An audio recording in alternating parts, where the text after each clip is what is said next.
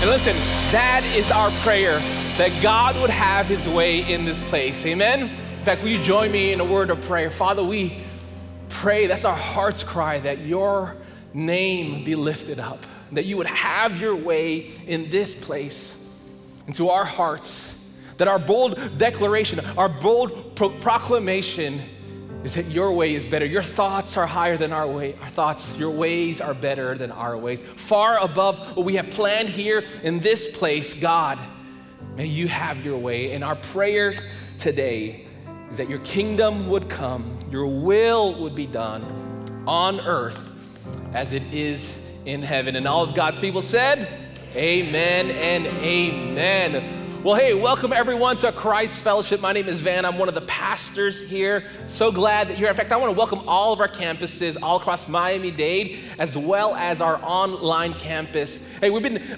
journeying through the book of Mark. We're actually continuing our series called Living the Good Life. And we're nearing the end to the series, nearing the end of the Gospel of Mark.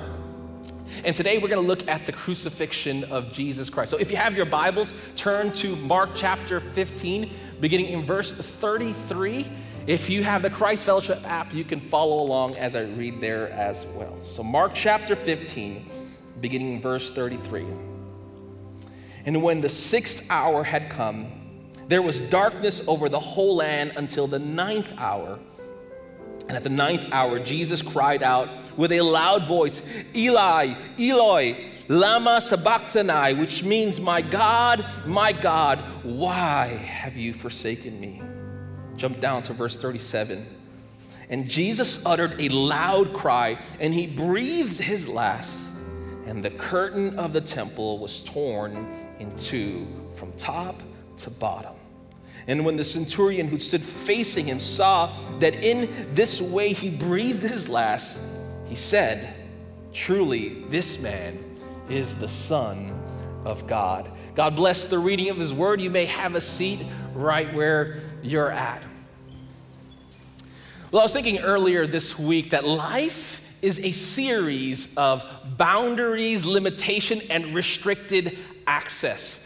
In fact, if you think about it, in the everyday stuff of life, this seems to be the case. There's restrictions, is it not? In fact, when I thought about that, even in my own cell phone, I am restricted access. It isn't until I punch a few codes or look at the phone so it can authenticate my identity, until then, my phone is restricted. It's disabled. I don't have access. In fact, when my son was about 1 year old, he got to grab a hold of my phone and he punched in the wrong code sequentially over and over again to the point that my phone was disabled. It was locked for 5 minutes. Has it ever happened to anyone here? Yeah, it got locked in.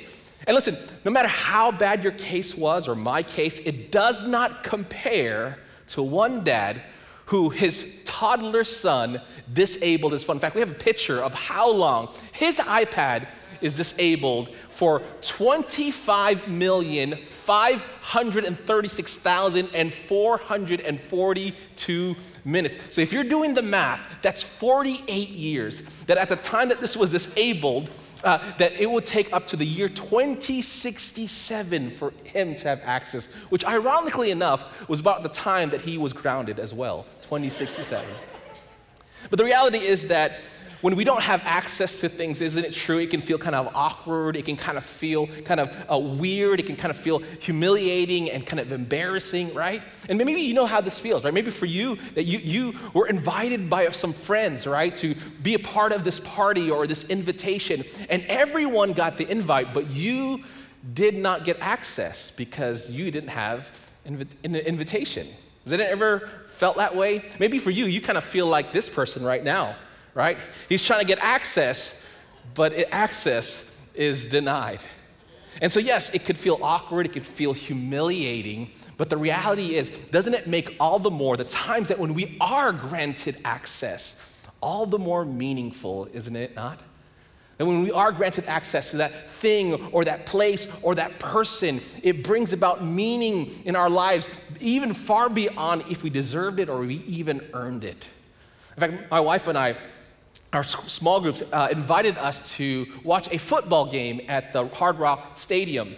And we were giving kind of exclusive access to this place. We were not watching it from the stadium like where everyone else watched it, where most people watch it. We got access to a theater room. Have you ever seen one of these? It's an air conditioning. You had the perfect view, big screen TV, concierge service, and your whole party there is to watch it. And we got access to that. We were given 2 tickets, a VIP ticket as well as a VIP parking. I mean, the whole experience just screamed out exclusive.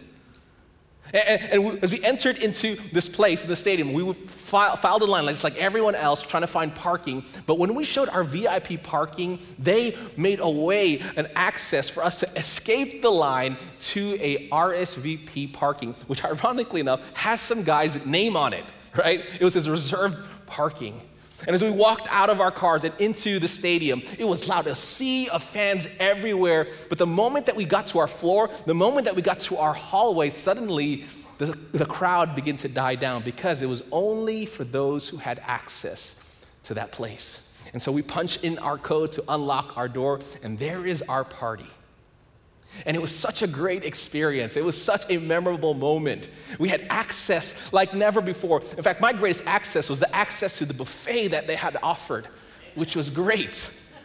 You know, I thought to myself, when I recall that story, I thought to myself, man, this is what it feels like to live the good life. Amen?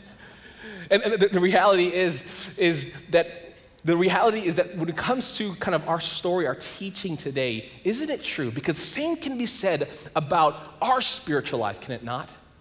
That in the everyday stuff of life, when we get access to something or to someone or to some opportunity or some privilege, it brings about joy and happiness into life. And can I tell you in a much bigger way that God has given us access?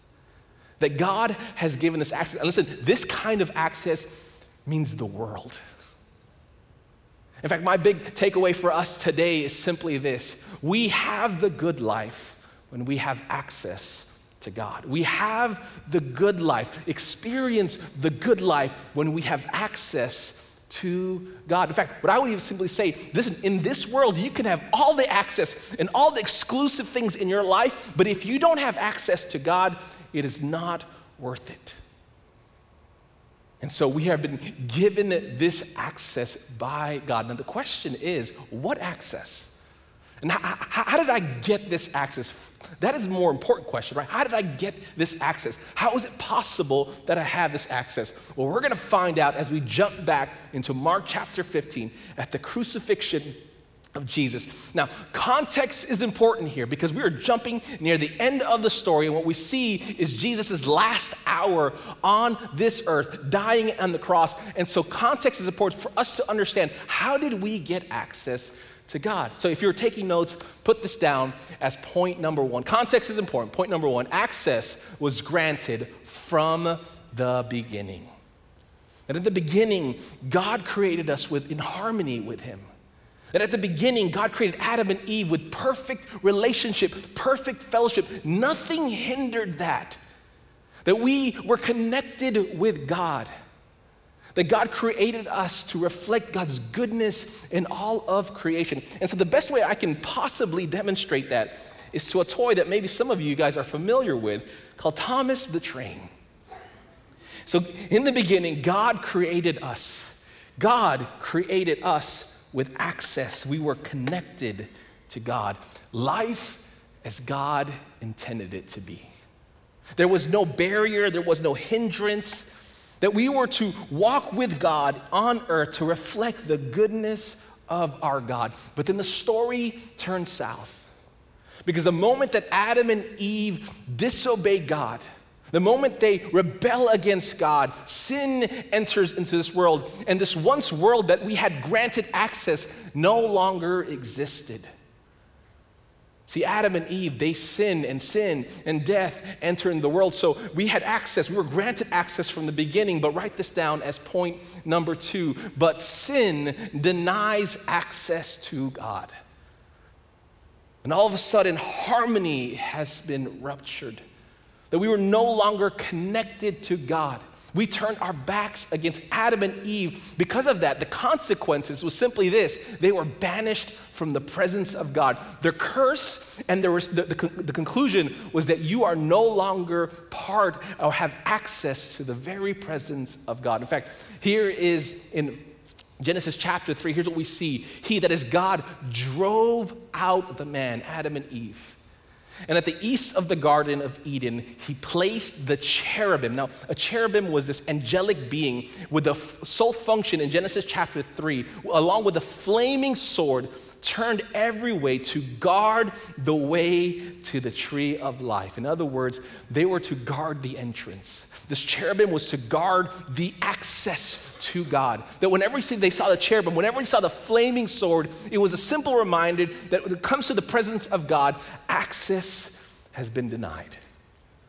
And can I tell you, this isn't just an Adam and Eve problem. This is an us problem. Because of sin, it caused a separation to access to God. In fact, Isaiah 59 puts it this way: but your iniquities have made a separation between you and your God, and your sins have hidden his face from you so that he does not hear. And so if I can go back to this illustration, in the beginning, God created us with harmony, nothing separated, but we, because of sin, turned our backs on God, causing this separation. And because of sin, no matter how hard we try, to draw near to God, because of sin, God does not hear us. He turns his face. And then no matter how God desires to draw near to us, because light has come into the world, darkness cannot stand it. And so, what does God do? Does God just simply abandon his creation? Because sin is a serious thing. It's a big deal. It's what separates us from God. So what the Bible says, God provides a provision. That in the Old Testament, this provision came in a form of the tabernacle, which simply means the dwelling of God. That God, despite sinful humanity, made his dwelling with the nation of Israel. And through that, the sacrificial system made way for the sacrifices to atone for the sins. But however nice and however great and however gracious this provision was, it was not enough and it was not sufficient. See, this provision got the opportunity for people to get close to God, but never enter into the presence because access was still denied. Now, the tabernacle soon became the temple, and then at the time of Jesus, we see the temple being built and put together where the sacrifices was. And at the time of Jesus, this is actually a picture of what the temple would have looked like. It's a rendition because the temple does not exist anymore at that very particular place, but it's this beautiful, ornate thing. And everything about this temple says that God dwells there. But there are a series of courts that remind you that access is denied. You can get close, but access is still denied. So if you were a Gentile, like most of us there, if you were there at that moment, you were able to enter. In fact, we have an aerial view of what this might look like. And the outer courts was called the Court of Gentiles, where if you weren't a Jew, this is as far as you go. You could not go beyond this point. Access was denied. Now, if you were a Jew and you were a woman, you can go beyond the court of Gentiles to the court of women, but you could not go any further because access is denied. Now, if you were a Jew and you were a male, you can go beyond the court of women to the court of Israel, but that as far as you can go because access is denied. Now, if you were the lucky one and you were a Jewish male priest, you can be a part of the court of priests where sacrifices were made. But that is as far as you can go because access is denied. Now, at the heart of the temple is what's known as the holy place. It's a place where only a few priests can enter and they can get really close to the presence of God. And at the heart of the temple was this blue area called the Holy of Holies. You know why this was so important? Because in the Holy of Holies What you found there was the Ark of the Covenant, which was a symbol, a display of where God's dwelling was, his presence. And the ark right there had this golden kind of covering on top that covered the ark, that sealed the ark, the presence of God, which is known as the mercy seat. And do you want to know what's on top of the mercy seat? Is this beautiful golden ornate cherubim.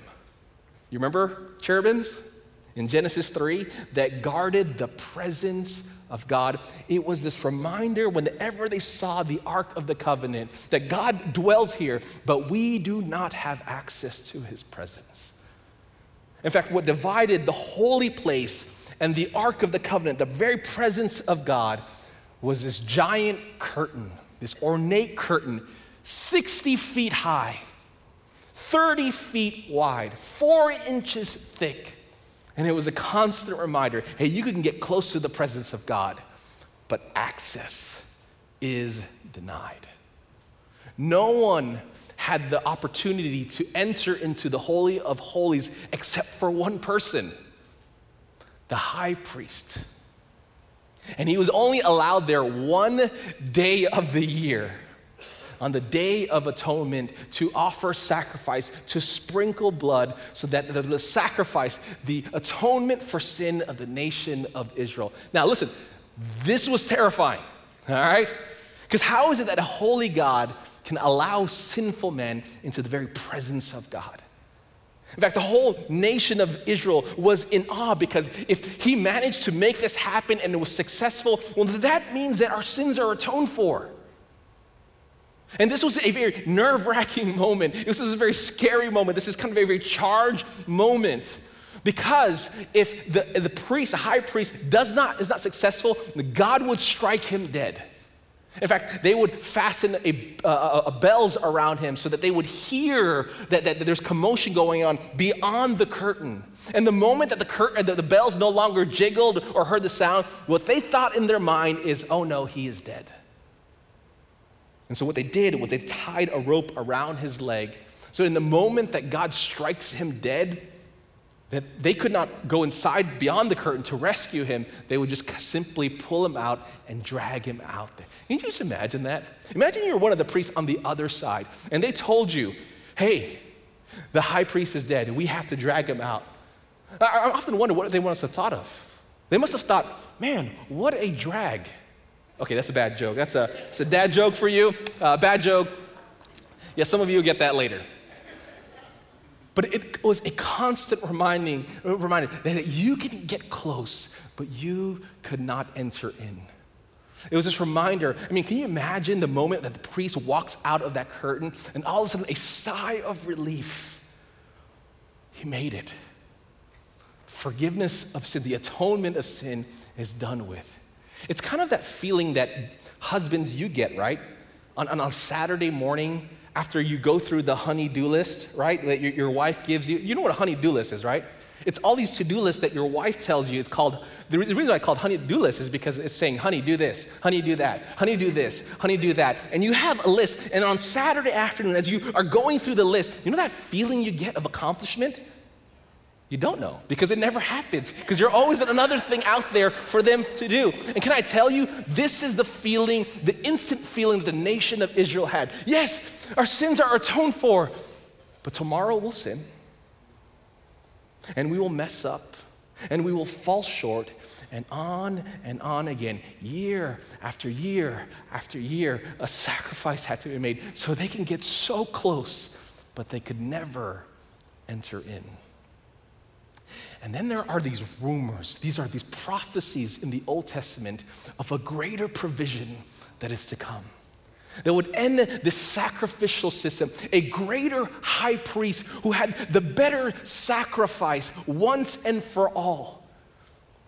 And the provision is that God put on flesh and dwelt among us, John 1 says. In other words, he tabernacled among us. That when John the Baptist saw Jesus from a distance at the beginning of his ministry, John the Baptist says, "Behold the Lamb of God who takes away the sins of the world." Now here's the thing. Not only was Jesus the greater high priest, not only Jesus would perform the greater and sufficient and perfect sacrifice, but get this, and don't miss this out, Jesus would be the greatest sacrifice. He would be the one slain for the forgiveness of sins. And so Mark, in Mark chapter 15, makes this kind of connection that maybe might be obscure to us. He says this, when it was noon, darkness came over the whole land until 3 p.m. Now, what's the significance of that? Why would he put this time frame? Because what happened at the very last breath of Jesus was about 3 p.m.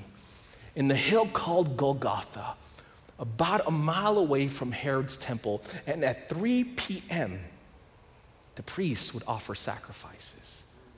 And he's making this connection. There is a greater sacrifice just a mile away. The perfect sacrifice that would be sufficient. And so Jesus, in his greatest hour, experienced the horror of horrors by dying on the cross, bearing the weight of our sins. Do you remember last week, Pastor Al gave a great message on Jesus and prayer in the Garden of Gethsemane? See, it was at that garden where Jesus was so filled with agony that he collapsed on the floor and he pleaded to his Father, if there's any way, please take this cup of suffering. And he was so filled with agony and he was so filled with pain that the Bible says that he literally sweated drops of blood. As if Jesus saw what was to come, as if Jesus knew what were the things. And yes, as horrific as it was, the arrest, the betrayal, the beating, the mocking, the crucifixion, that did not pale in comparison to what the horror of horrors he's about to face. And that is taking on the sins of the world. And it's at that moment, as Paul put it this way, God made him, Jesus, who knew no sin, to become sin so that we might become the righteousness of God. As if Paul was saying, Jesus did not only taste sin, but he who knew no sin became sin, poured on the judgment of God on our behalf, the wrath of God on our behalf. And it was at that moment that Jesus could not bear the sight that God would, the Father would reject him, the Father would look away, and he would bear the sins, the very thing that separates us from God. To the point where Jesus collapsed. And in Luke's gospel, the Bible says that God sends an angel and appeared to Jesus and strengthened him. I often wondered, how did this angel strengthen Jesus in this moment of agony in the garden? What did he whisper in his ear? What did the angel show and remind Jesus? Was it that, hey, if you do this, Jesus, that you would get the approval of the Father in perfect obedience? Well, no. You know why? Because Jesus already had the approval of God his Father. You remember in the baptism of Jesus, even before Jesus started his ministry, there was a voice from heaven, from the Father to the Son, saying, "This is my Son, in whom I am well pleased." He got the approval. So it wasn't that. What did the angel show him?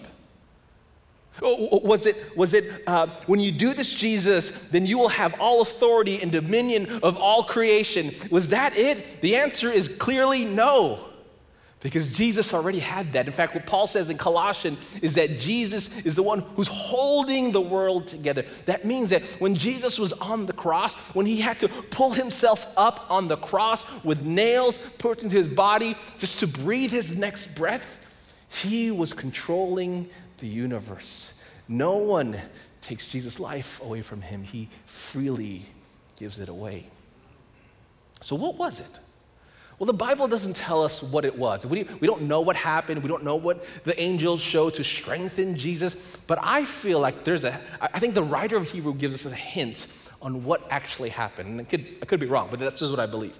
Hebrews 12, verse 2 says this: "For the joy set before him, Jesus endured the cross, scorning its shame." As if the angel whispered to Jesus and say, "Hey, there's joy beyond the cross." Now, what joy? What was that joy? What was the joy that was set before him? You know what the joy is? It's you. What did Jesus not have on this side of the cross that he would, by going to the cross, have obtained on this side of the cross? It was not the approval of the Father. It was not dominion of the universe. It was you and your and my redemption. It was the way that God can make access to God, to the death and life and the resurrection of Jesus. In fact, here's what 1 Peter says. This is what Peter says. For Christ also suffered once for sins, the righteous for the unrighteous, that he might bring us to God.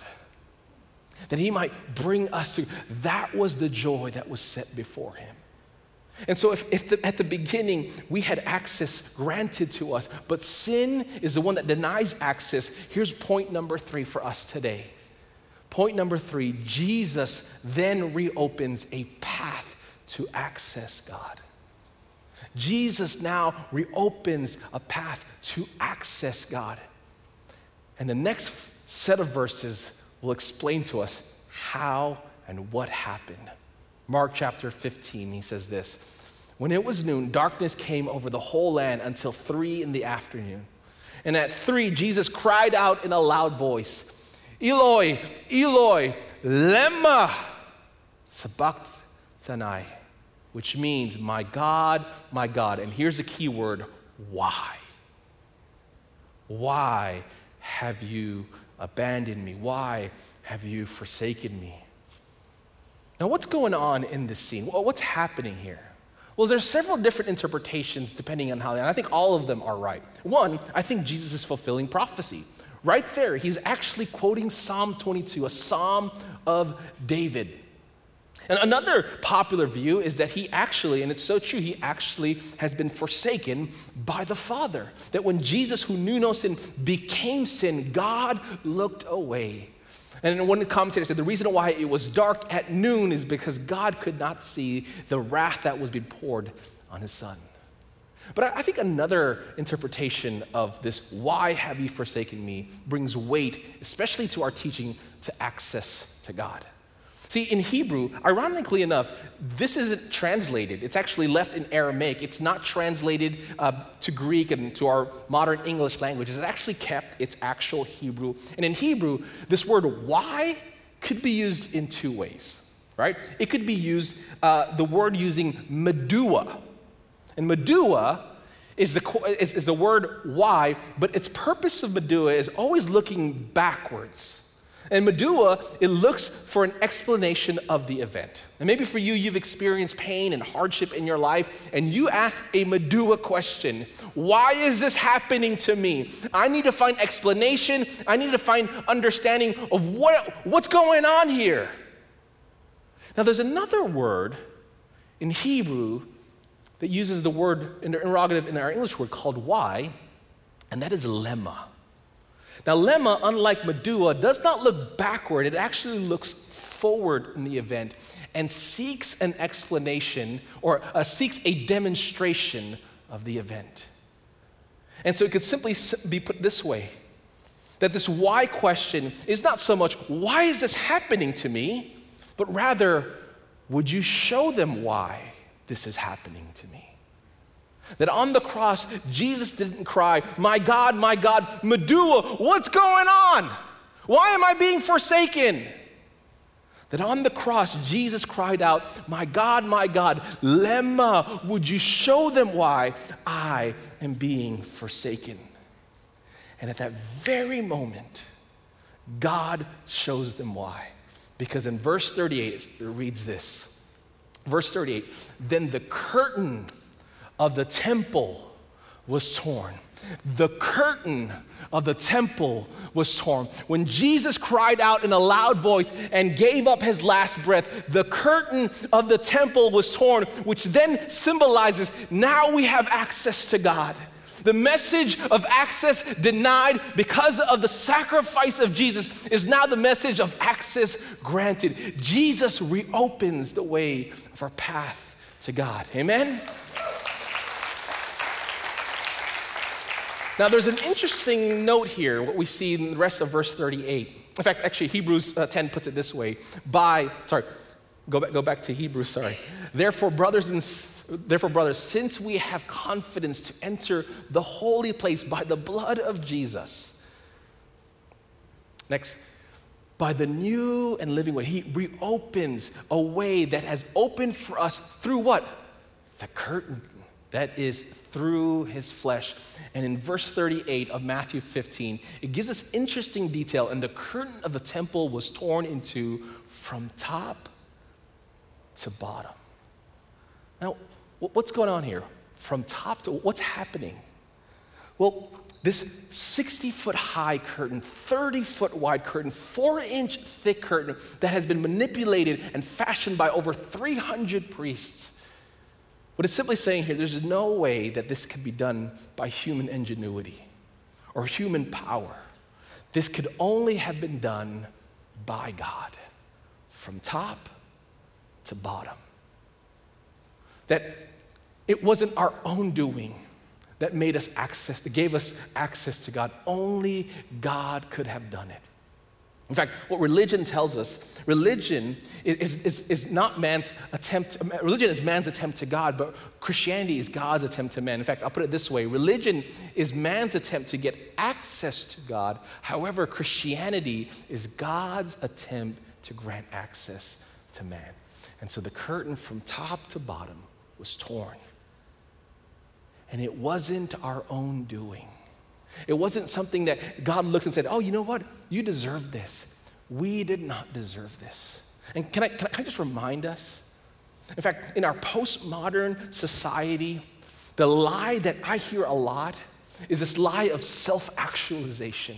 That it's somehow, if I can just be the better version of myself, then I can be my own functional savior. If I can just get to the place to attain the best version of myself or the best me that I can be, then I can have access. Then I can rip the curtain from the bottom to the top. But can I just tell you that's a lie? We cannot do it on our own. You know how I know? Just think about this. Who is the only person in your life who has lied to you more, betrayed you more, and has failed you more? You know who that person in your life is? It's you, right? I have lied to myself more than I can think of, betrayed myself more than I promised that I was never going to do it again, and I betrayed myself and failed myself, and yet that is the person that I'm going to look to save me, to rip this curtain from bottom up, could only come from God. The reality, I do this a lot. I do a lot of self-evaluation. In fact, I do this in the new year. I always think about myself, what I'm going to be 5 years from now, 10 years from now. But sometimes I'll kind of reverse that a little bit. And I would say, what would happen if I visited my 10-year younger version of myself? What would that interaction be, right? Right, because I'm sure, like I'm 36 right now. When I was 26, I probably thought at 36, I would be going places. That I would achieve something, that somehow I would get to the prime of my life. And I could almost imagine myself visiting my 26-year-old self and I say, hey, this is me in 10 years. And my 26-year-old self is like, oh, that's what I got to deal with, right? You know, like, I thought you would have like a six-pack by now. Like, what's going on, right? And the reality is, it cannot be done from ourselves. So, the curtain is torn. There's a new access and path to God. God makes it a way where we can connect back to him. What do we do now? So write this as the last point. Point number 4, here's what we do. We draw near. We draw near to God. In fact, Hebrews 10, the same verse that we read, it says, therefore, brothers, since we have confidence that we don't have to enter into the Holy of Holies, the ark, with fear and tremble. We have confidence to enter the holy places by the blood of Jesus, by this new and living way that he, Jesus, opened for us through the curtain that is through his flesh. And since we have a great priest over the house of God, here's what the writer of Hebrews exhortation in the very next verse. Let us draw near. Let us go to God. Let us enter into the very presence of God. And I love what the writer of Hebrews says in Hebrews chapter 4. The next verse, therefore, since we have a great high priest who has ascended into heaven, Jesus, the Son of God, let us hold firm to the faith we profess.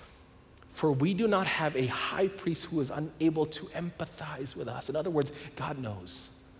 See, sympathy is simply saying, hey, I'm so sorry you're going through that.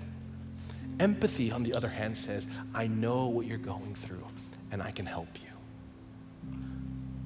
So the writer of Hebrews says, we don't have a high priest who's unable to empathize with our weaknesses, but listen to this, but we have one who has been tempted in every way. Just look at the cross. Look what he bore for us, just as we are, and yet he did not sin.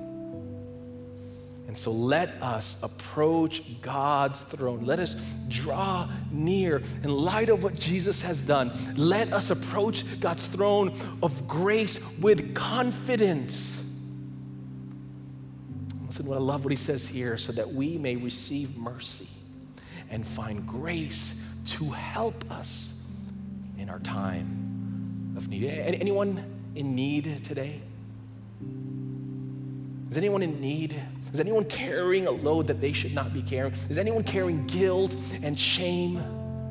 Is anyone going through hardships? Is anyone crying out to God in their time of need? The invitation of Jesus, by the way of Jesus on the cross, is that you can draw near. You can enter in with confidence, knowing that you're not going to be met with condemnation. You're not going to be met with, I told you so, look what you've done, but you, through Jesus who brings you to God, says that you can receive mercy and you can find grace in your time of need. So let us draw near to God. So with every head bowed and every eye closed at all of our campuses and online, would you do that? Would you do that? Would you enter? Maybe for you, you are carrying a load. Maybe for you, you are in the need of help. Because of Jesus, he has now granted us access to God.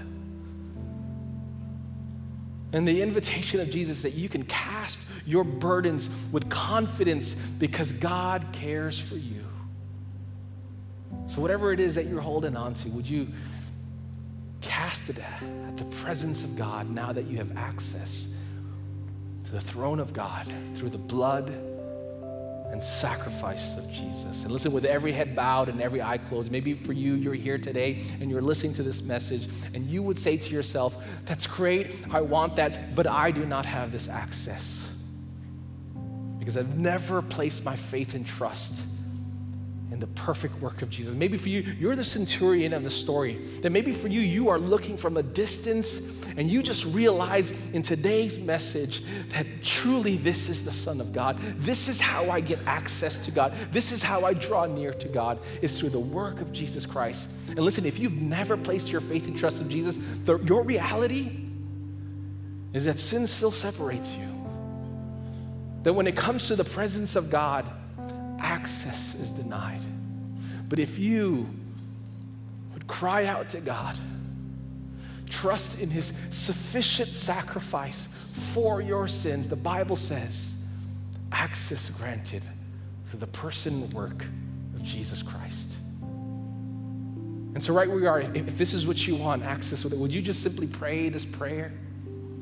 God, you from the beginning desire a relationship with me. But my sin separates me from you. But I know now that Jesus is the one who makes a way, who reopens a path to God through the life, the death, and the resurrection of Jesus. I trust in that as my greatest hope. Allow me to enter into your presence through the blood of Jesus Christ. Amen and amen. Well, listen, Christ Fellowship, can we give it up for those who pray that prayer at all of our campuses? And listen, if that's you, we would love to know that you made this decision. Simply go online at cfmiami.org/connect and let us know about this decision that you have made. Christ Fellowship, I love you. God bless you. I'm going to invite the host to come in this moment. Go now in God's peace.